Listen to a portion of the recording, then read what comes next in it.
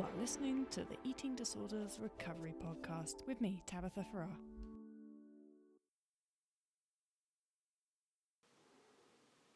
Hello, welcome to this week's podcast. This week I'm going to talk about emotional eating, but first of all I'm going to apologise in advance for the cats. I only actually have two cats, Dave and Stinky, although sometimes it sounds like I have 20 cats. And I think I've told you I'm in the middle of a house move, and it's quite a long, drawn-out and complicated house move, despite the fact that we're not going very far.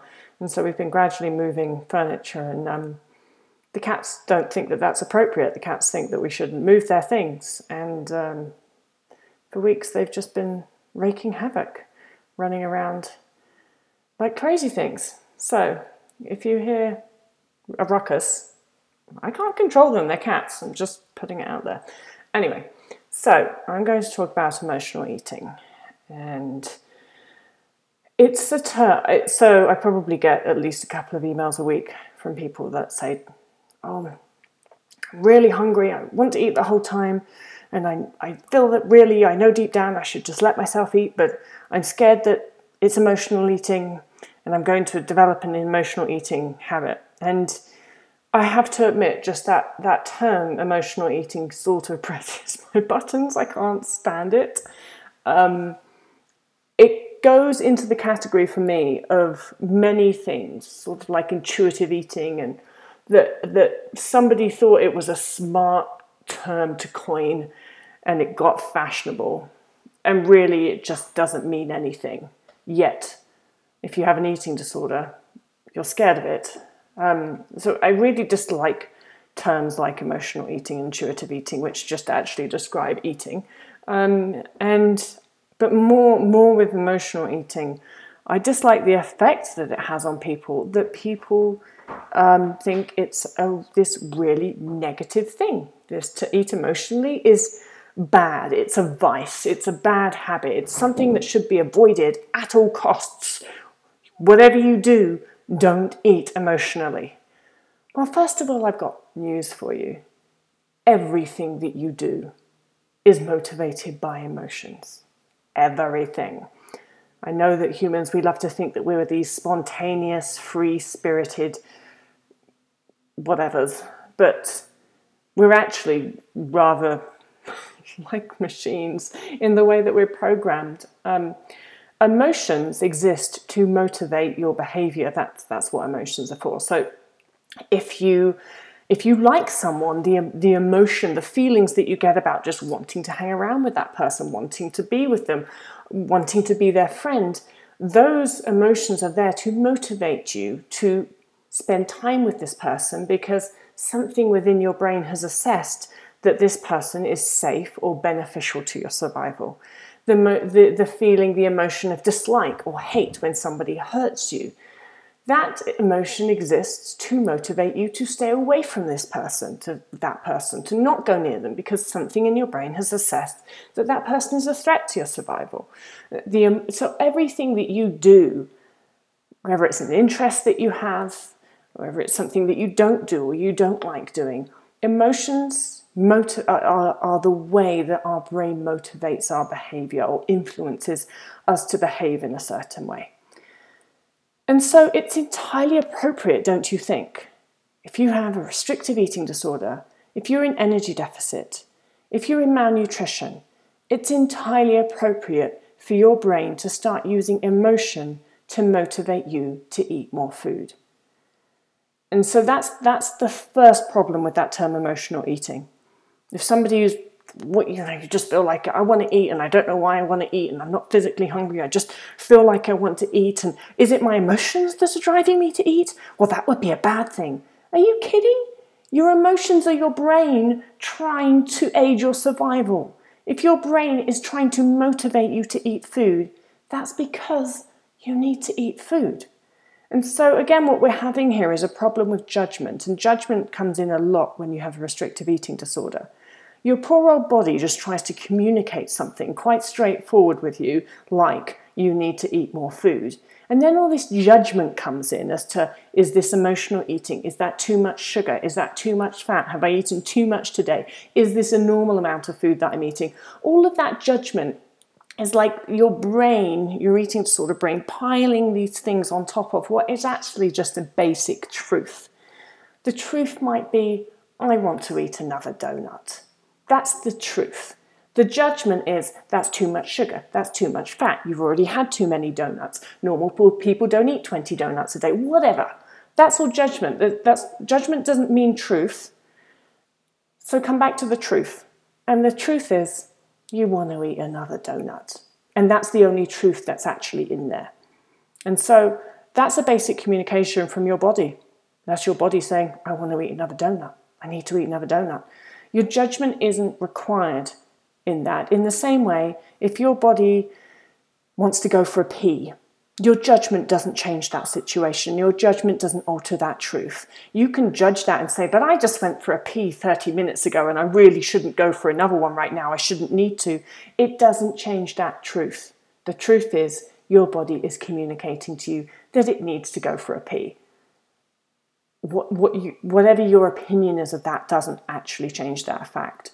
And so one of the problems that I have with emotional eating is that it brings a lot of judgment into what is a basic communication from one's body. And there are reasons that we don't need to question basic communications from our body.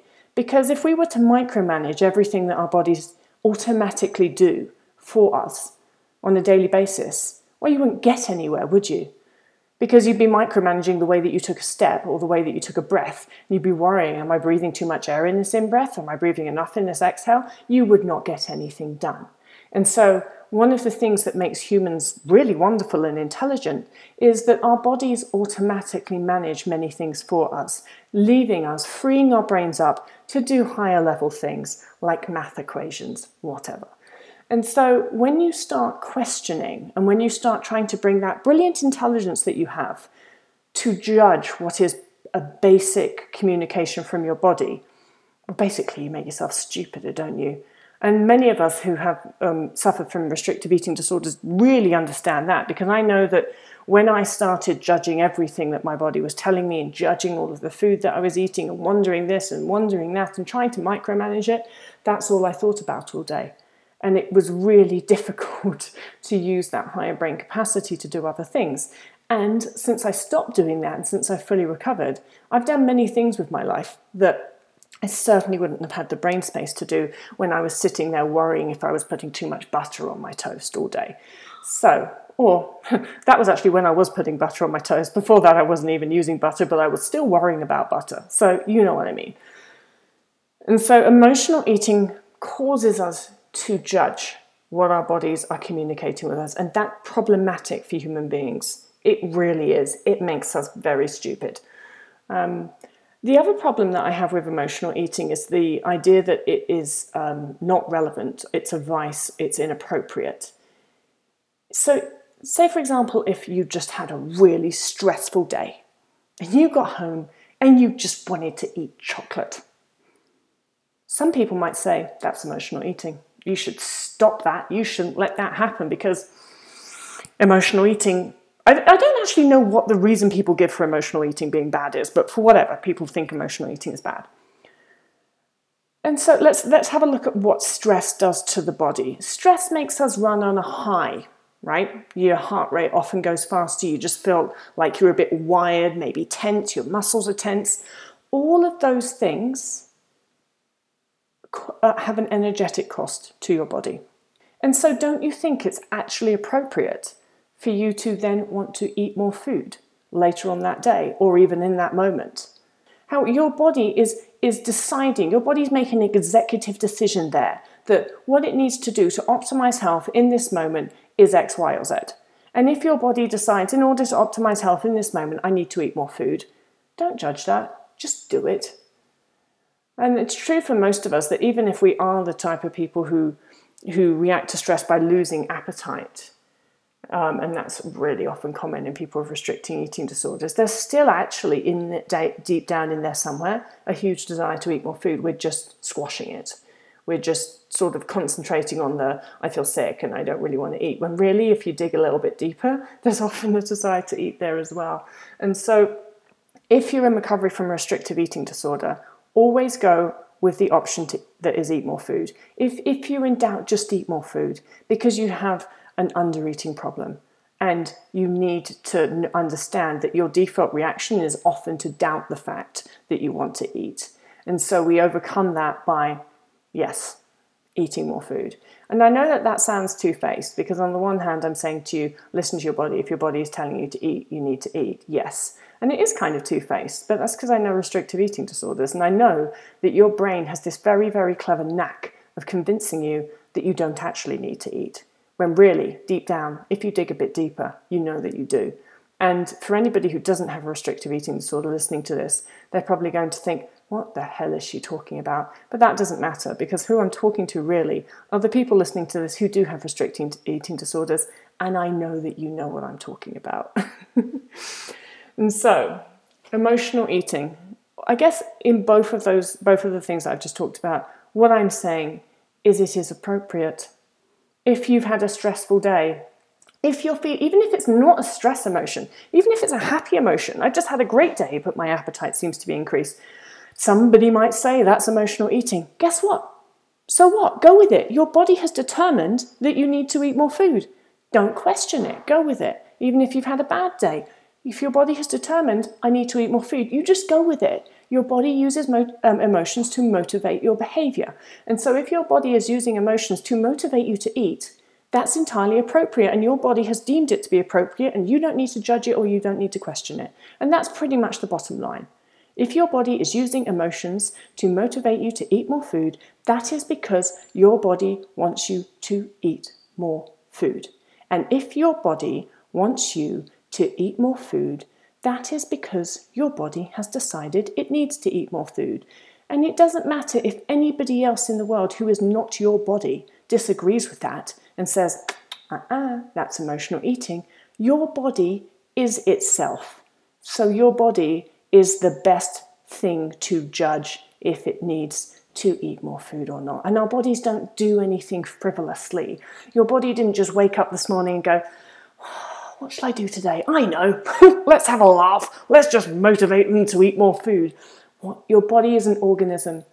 Organisms strive to survive as long as possible. And all your body is doing all day, every day, is trying to optimize your chances of surviving as long as possible. So when your body says to you, you know what? I want another donut or 4. Guess what? It knows what it needs. And that's all you have to think about. And as you probably know, if you have restrictive eating disorder, overthinking, that's a big problem. You don't need to do it. That's the glorious truth. Your body has got this. All you need to remember is if I want to eat, I don't need to judge it. I just eat. And the second thing you need to remember is that I don't need to overthink this. And the third and most vital thing that you need to remember is if you are in doubt, you need to eat more food. If you are wondering whether you're hungry or not, you need to eat more food. Yeah, so if in conclusion, emotional eating isn't a thing because everything that we do is driven by emotion. And if your body is using emotion to drive you to do something, then it's appropriate and you don't need to question it. Especially if it's about a basic bodily function, for goodness sake. I mean, I can get emotional about going for a pee if I can't go for a pee. That gets pretty emotional. Wouldn't you agree? You know, if you're in a really long car journey or stuck in a traffic jam or something, I'm sure you've all been there, and you really need to go for a pee. And that can get emotional. Just ask my husband. I can get really emotional about that sort of thing. So that's my body using emotion to motivate me to go and find a goddamn toilet. Your body uses emotion to motivate you to fulfill its basic needs. So, emotional eating, whatever, it's just a desire to eat.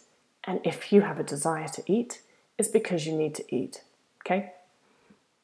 Thanks for listening. You can reach out to me on Twitter or email. Our Twitter handle is @love_fat_, and the email is info@tabithafarrar.com. I hope you have a really good week. Bye.